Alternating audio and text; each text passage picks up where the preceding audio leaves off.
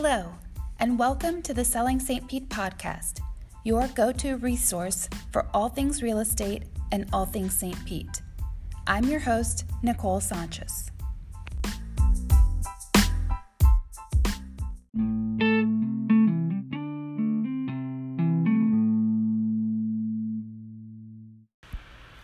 Hello, and welcome to the Selling St. Pete podcast. This episode, we're going to be talking about pocket listings, and I am joined by one of my colleagues with Coastal Properties Group Christie's International, Susan Vaughn. Thank you for joining me today. Hey, how are you, Nicole? Good to see you. Good to see you too. So, pocket listings, I think in terms of real estate agents, have become a bit controversial in the last couple of years because of some policy changes that NAR put into effect. But essentially, how I'm defining a pocket listing is a listing where a seller and a listing agent or brokerage have a formal listing agreement in place, but the seller, for whatever reason, has chosen not to publicize the listing publicly or put it into the MLS. So from a brokerage perspective, the advertising is limited to that brokerage and the agents within that brokerage and their buyers. Right, word of mouth or just networking among other agents. Correct. Within the same brokerage firm. Correct, right. And that's the distinction, because prior to the Clear Cooperation policy that NAR enacted in November of 2019, pocket listings could be promoted to other brokerages. But I think that that's sort of where the controversy came in, because NAR felt that it wasn't in the seller's best interest if the property wasn't marketed in front of a full buying audience. And by not putting that listing in the MLS, they didn't feel that the sellers were getting full market exposure. Right. And it's interesting, in some markets, pocket listings were really surging. And brokerages were using that to differentiate themselves, right? Because if you have these great listings, then people have to come to you because they're not able to get that information anywhere else. And I think do you think that these real estate shows like Million Dollar Listings and Selling Sunset played into that at all? I think they've played into so many things that we have to turn around and then correct and make real. Just kind of have a reality session with our clients, with our sellers, or with our buyers especially. Those shows, I think, they've done us a service in that they kind of catch everybody's interest as a new reality TV. However, I don't find that they are actually realistic and true to life when it comes to real estate. I just don't. You don't show 3 listings and somebody decides to buy one of them. It just doesn't happen. If only we would be in a much better place, right? For sure. And I feel like they do far less negotiating than we do. Yeah. They leave all the negotiating to the agent, which doesn't necessarily happen. Correct. Absolutely. So I think that I think you are right, because it glamorizes the eliteness, I guess, is that a word, of the pocket listing. It makes it stand out as its own little private secret. And I think that maybe by labeling it as something different than what everybody else has, it makes the seller feel like it's more exclusive. Right.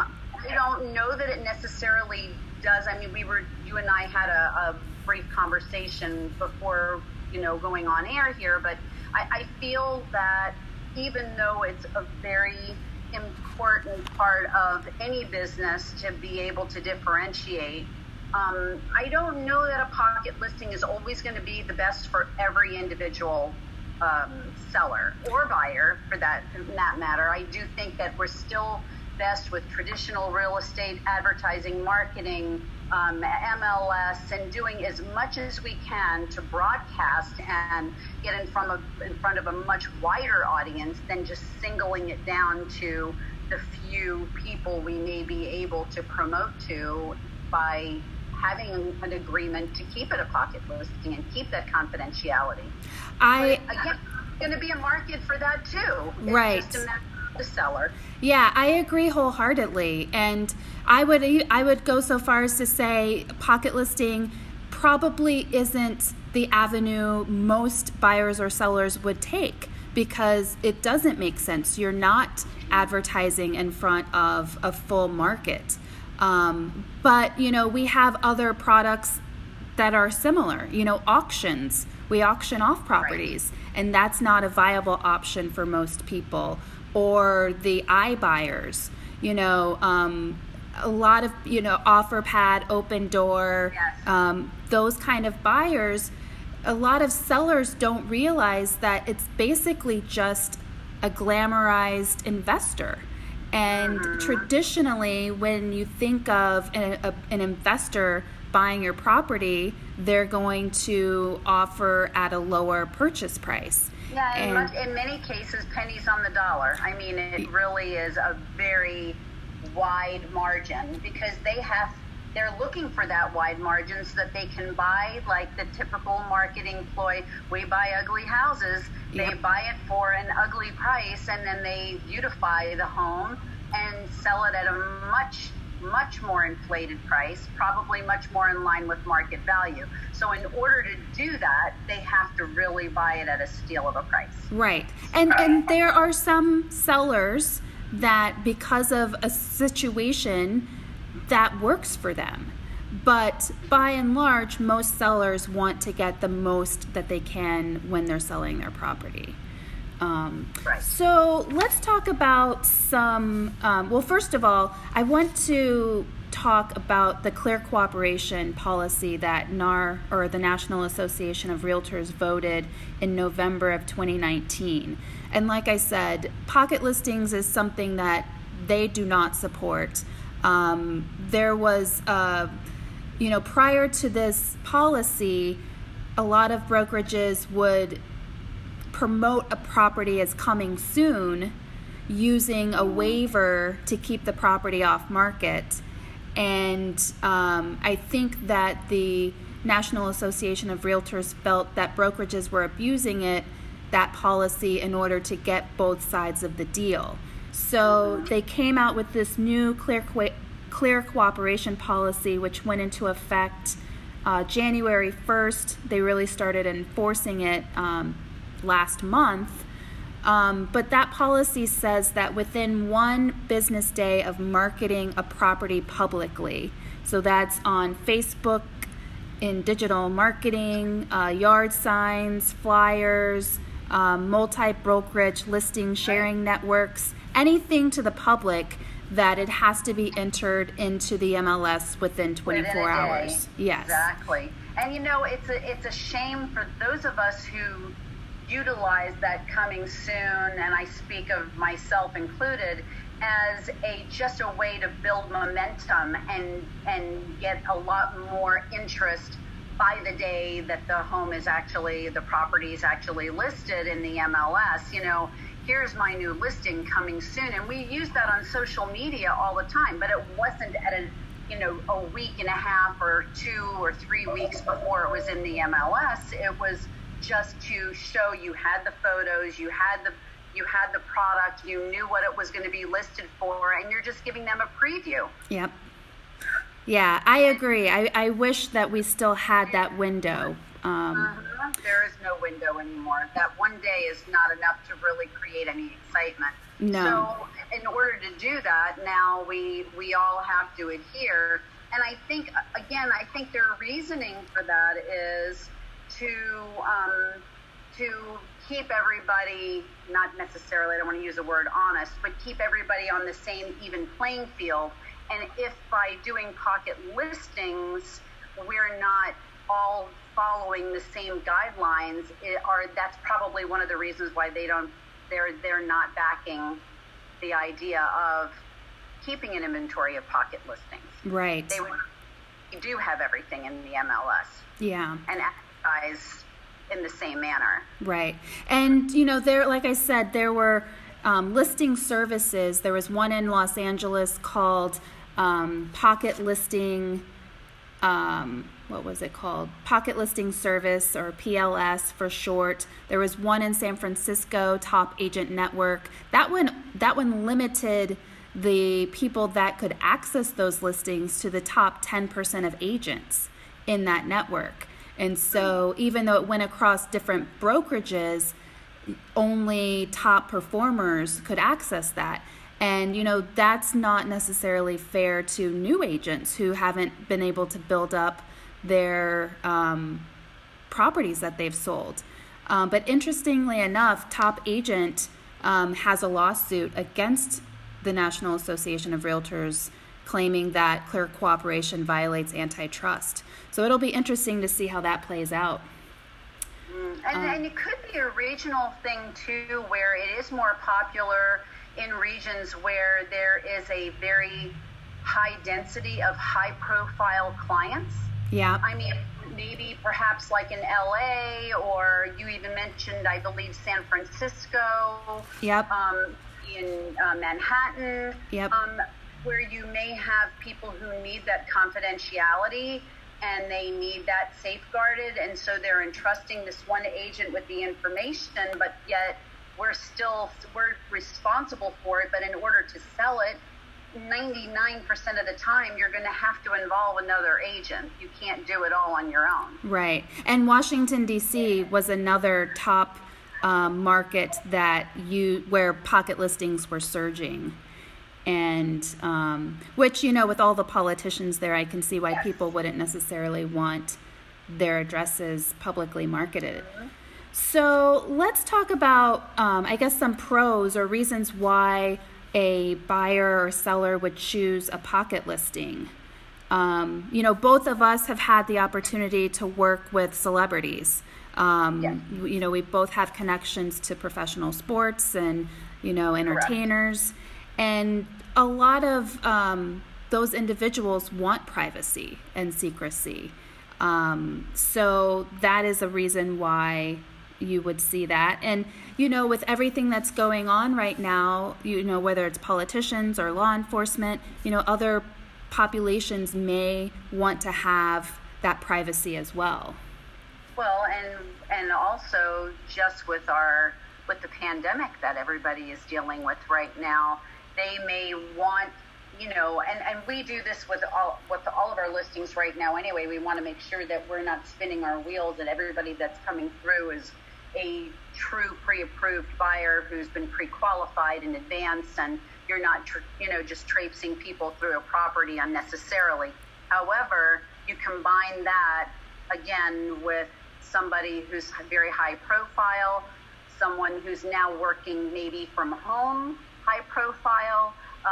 It could be very much more a need for privacy and exclusivity and extra clearance in advance before somebody's going to let them, show their property. Right. And to your point, if you have a home that's listed in the multiple listing service, but you don't want a lot of people through your home because of COVID restrictions, there are ways that you can limit those showings by asking for proof of funds or pre-approval letter in advance, by having them sign. There's a sheet that says, right, the disclosure that they haven't been feeling ill, and there's a long list of things that they agree to. So there are steps that you can take if you are listed in the MLS, but for people that really want to limit that,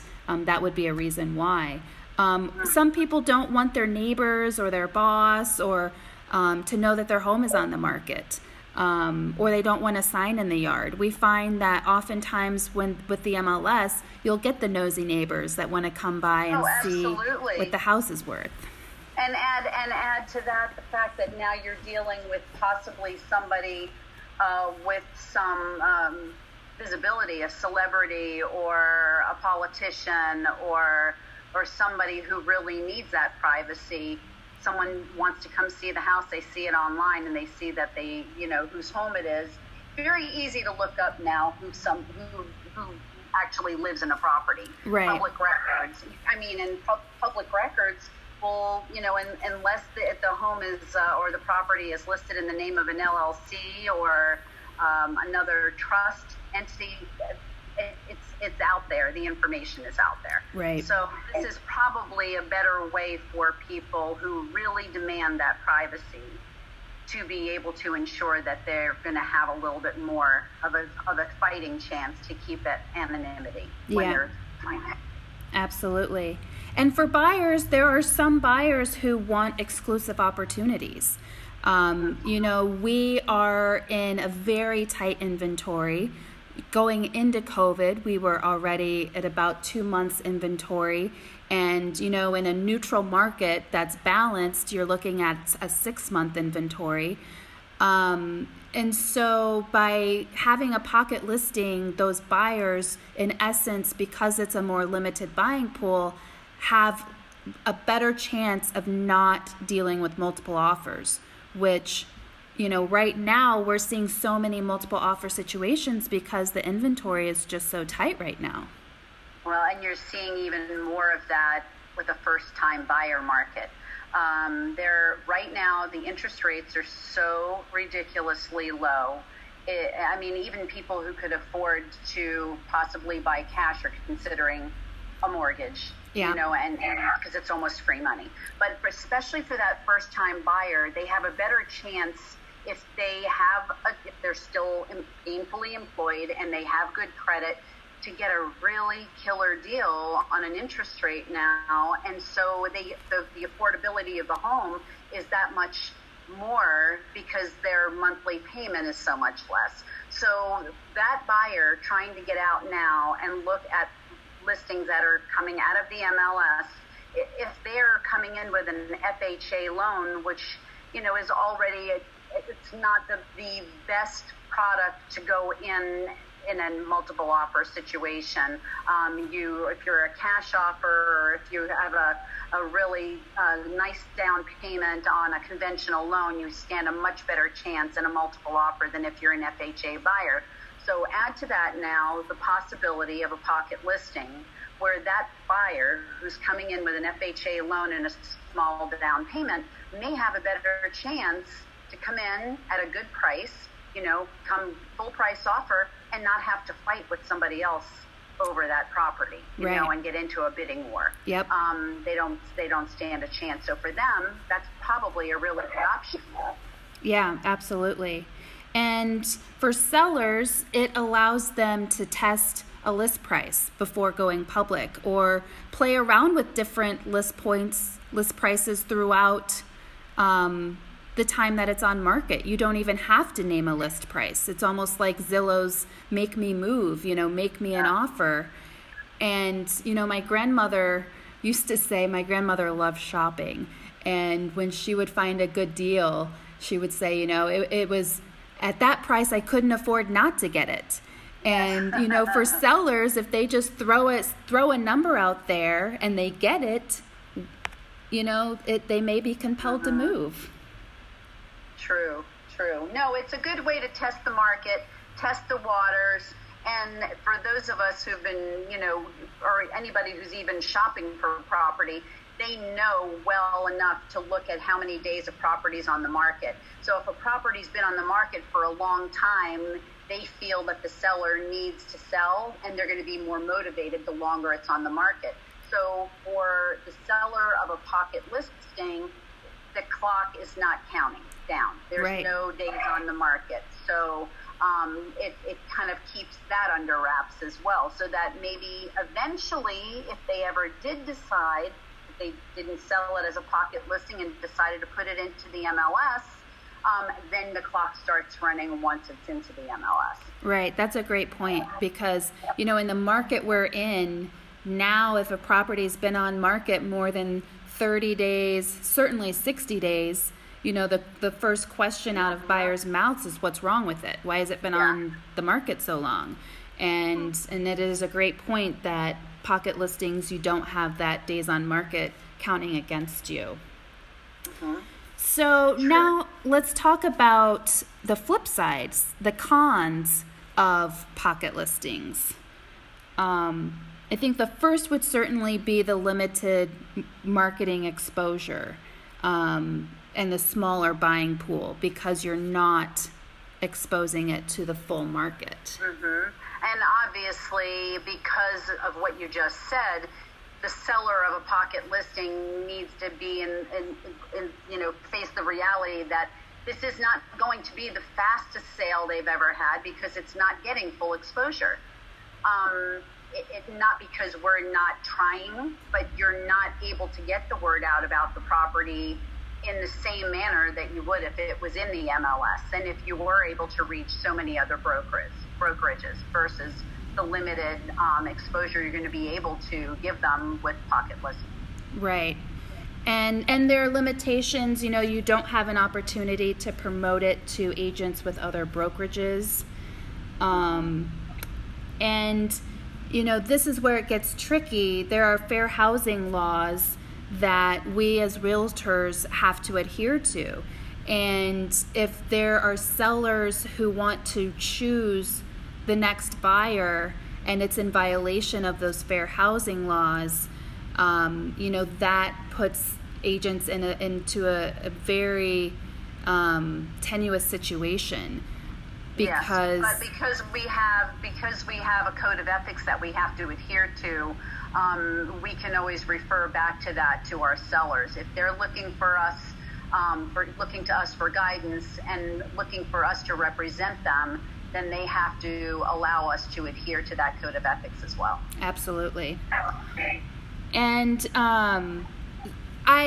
in episode 25, I recorded an episode with our broker talking about realtor relationships and the brokerage relationships that we can have with our customers.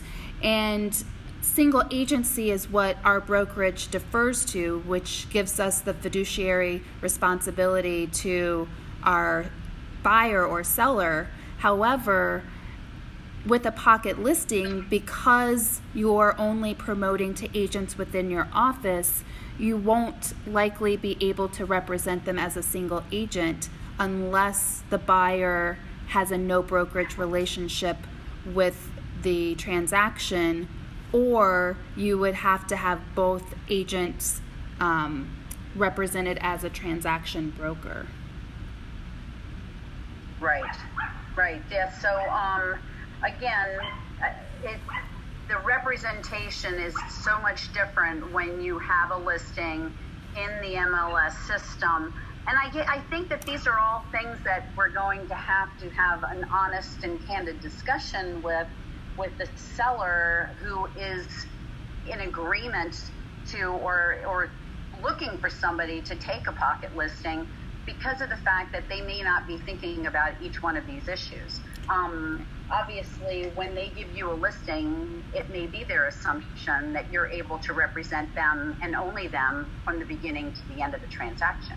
Right. To take the transaction to closing, through to closing, where in fact, if it is only within your brokerage, that you're not going to be able to do that, because we have to become a transactional broker when we're dealing with another agent in our own office.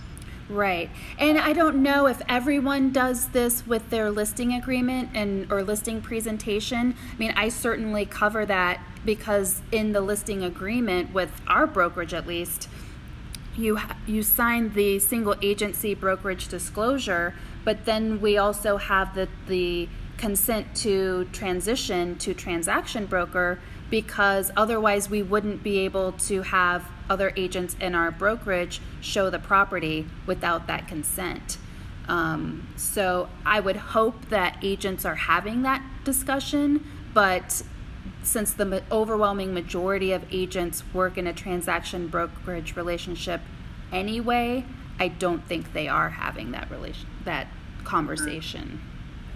Right, but I do think that the conversation may not need to take place between the actual advisors or realtors, but it definitely needs to take place between the realtor that takes that pocket listing with that seller, so that they're aware beforehand.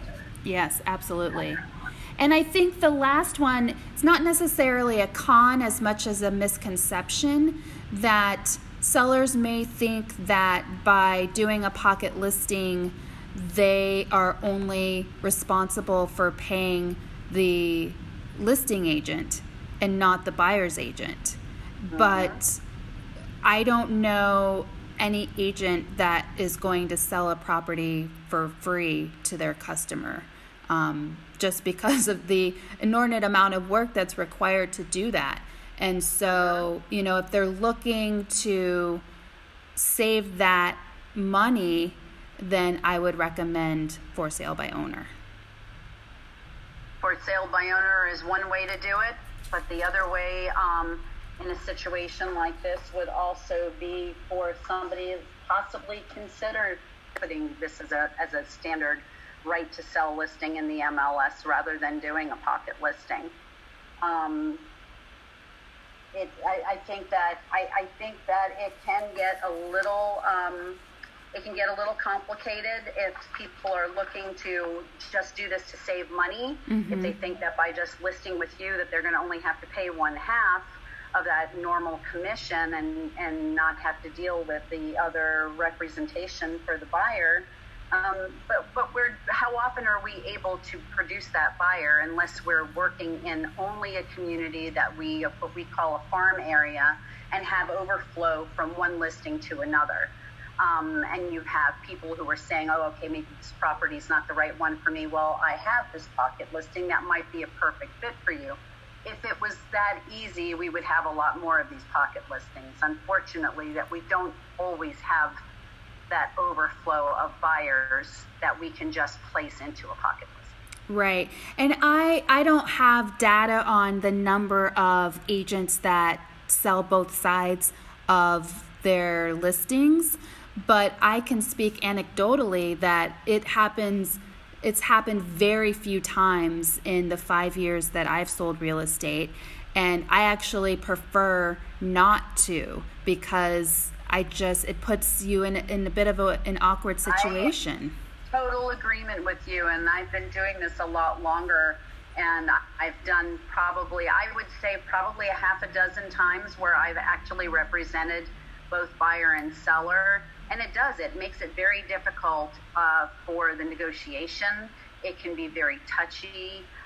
You do your absolute best to represent both sides honestly and fairly, and you've taken an oath to do that. Again, citing the ethics that we have to follow, but it doesn't make it easy, because you know that normally if you are representing just either the buyer or the seller, you can be a lot more candid with your advice.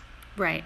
Absolutely. And again, as a single agent, it's your duty to do what's best for them financially, not just to offer what you think is best, but it's our duty to do what's best. And I really prefer to operate as a single agent whenever possible. So why do buyers use pocket listings? In a market that we're in now, it gives them an opportunity to access a less competitive market. Again, with inventory being the way it is, it can be more advantageous to be in a more limited pool of buyers. So again, you're not getting into multiple offer situations. But it also, sellers aren't necessarily held to, they can be more flexible with their buying process. They may give a longer contract period, or they may be flexible with paying closing costs or including things, personal property in a sale. Exactly.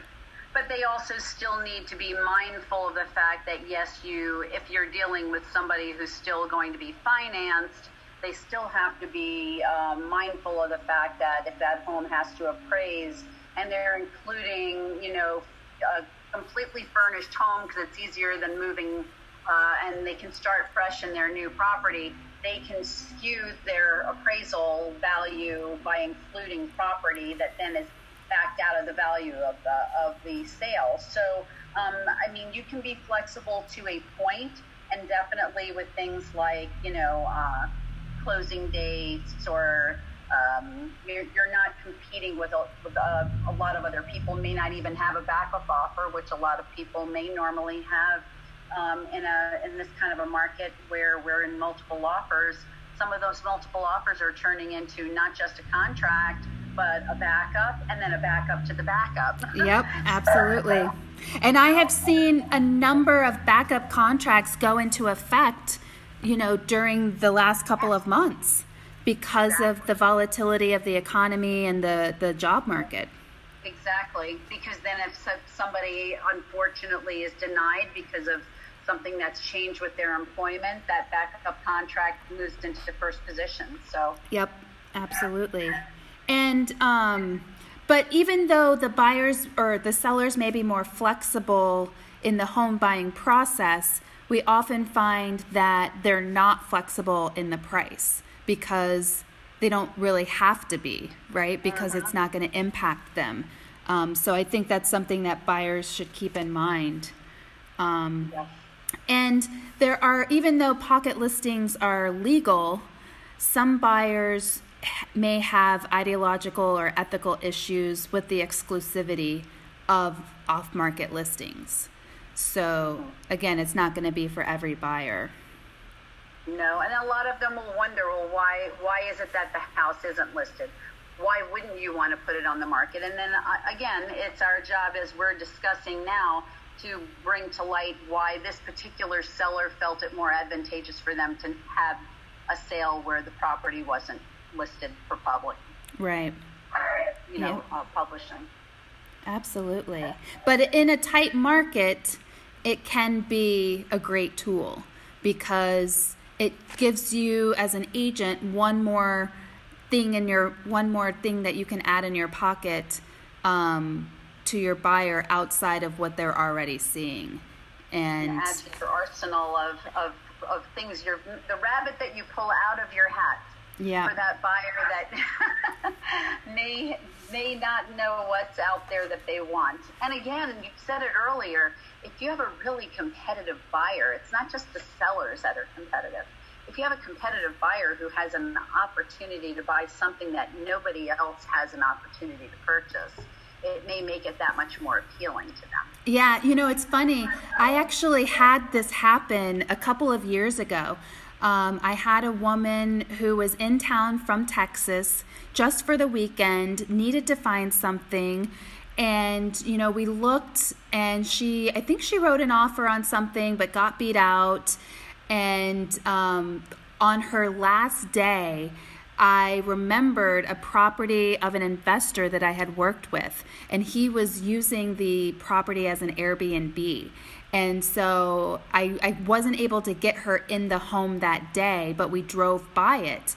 And then the next week, after the people who were vacationing there had left, I did a FaceTime tour of it. And she decided to write an offer. She was already in Texas at that point. And she didn't see her home until the day she closed on it. And, she wound up selling it actually about 4 months later, which made me a little nervous because generally when people sell that quickly, they lose money. Yes. But she was able to sell it for $22,000 more and basically... Covered her closing. What's that? Covered her closing costs. Exactly. And the expense of the sale. Exactly. And right. And now she's in a different home. So, and that was actually an in-house transaction because no. When I sold it, it was in-house. But yeah, so I've had a couple couple of those as well, where you're doing, FaceTime or videoing the property to an out-of-state buyer. And I think we're going to see a lot more of that. We are in the process right now with what we're all dealing with this COVID environment, where we're seeing so many more people coming in from out of state. So many people who may have been quarantined in small quarters up north, and now they're like, I'm done. My job is now decided, my employer has now decided that we can work remotely from home. I could live wherever I want to. And so we're having people who are looking, and going to be the same thing. They may end up buying sight unseen and then seeing it at closing, or coming down for their inspections. But Yep. It's going to become a lot more commonplace. Absolutely. And, not just because of our beautiful weather, which, that's why I live here, because I love hot, warm weather. But also the tax advantages that we have here in Florida that a lot of other states don't have, not having to pay a state income tax, and the places where people are migrating from, relatively speaking, our real estate is more affordable, certainly compared to New York City or San Francisco Absolutely. or Los Taxes Angeles. Alone. Yeah. Property taxes alone it's incredible, the difference. But somebody could move from New York to Florida, keep the same job, work remotely, and recognize probably a 20 to 28% increase in their overall income when you look at what they're going to be saving to move here. Yep. Yeah, absolutely. So, And for right now, we have less density. I don't know how long we'll be able to say that, but so people in highly dense populations, especially going through what we're going through now with so many places shut down, it can be difficult to live in a very dense population in a pandemic. Right. Well, even in the Tampa Bay area, though, we have many outlying areas that have become quite popular with people new to the state, people who are looking toward Bradenton and Manatee County, and maybe up near Wesley Chapel for easy access to Tampa. And it is becoming more dense there. I agree with you, but still nothing by comparison from where they're moving in most cases. Right, absolutely. Well, thank you very much for having this conversation with me. I think that, again, this isn't the option for every buyer, but for buyers who either want privacy or a limited market, for whatever reason, the pocket listing could be a great option. Yeah, good for the anonymity during a sale. That I think that's probably, if you ask me what I think the number one reason would be, that would have to be it. Yeah. But thank you. I think it's been very enlightening to have the discussion too. Yes. Well, stay healthy, and I will talk with you later. All right. Thanks so much, Nicole. Take care. Thank you. You too. Bye. Bye-bye.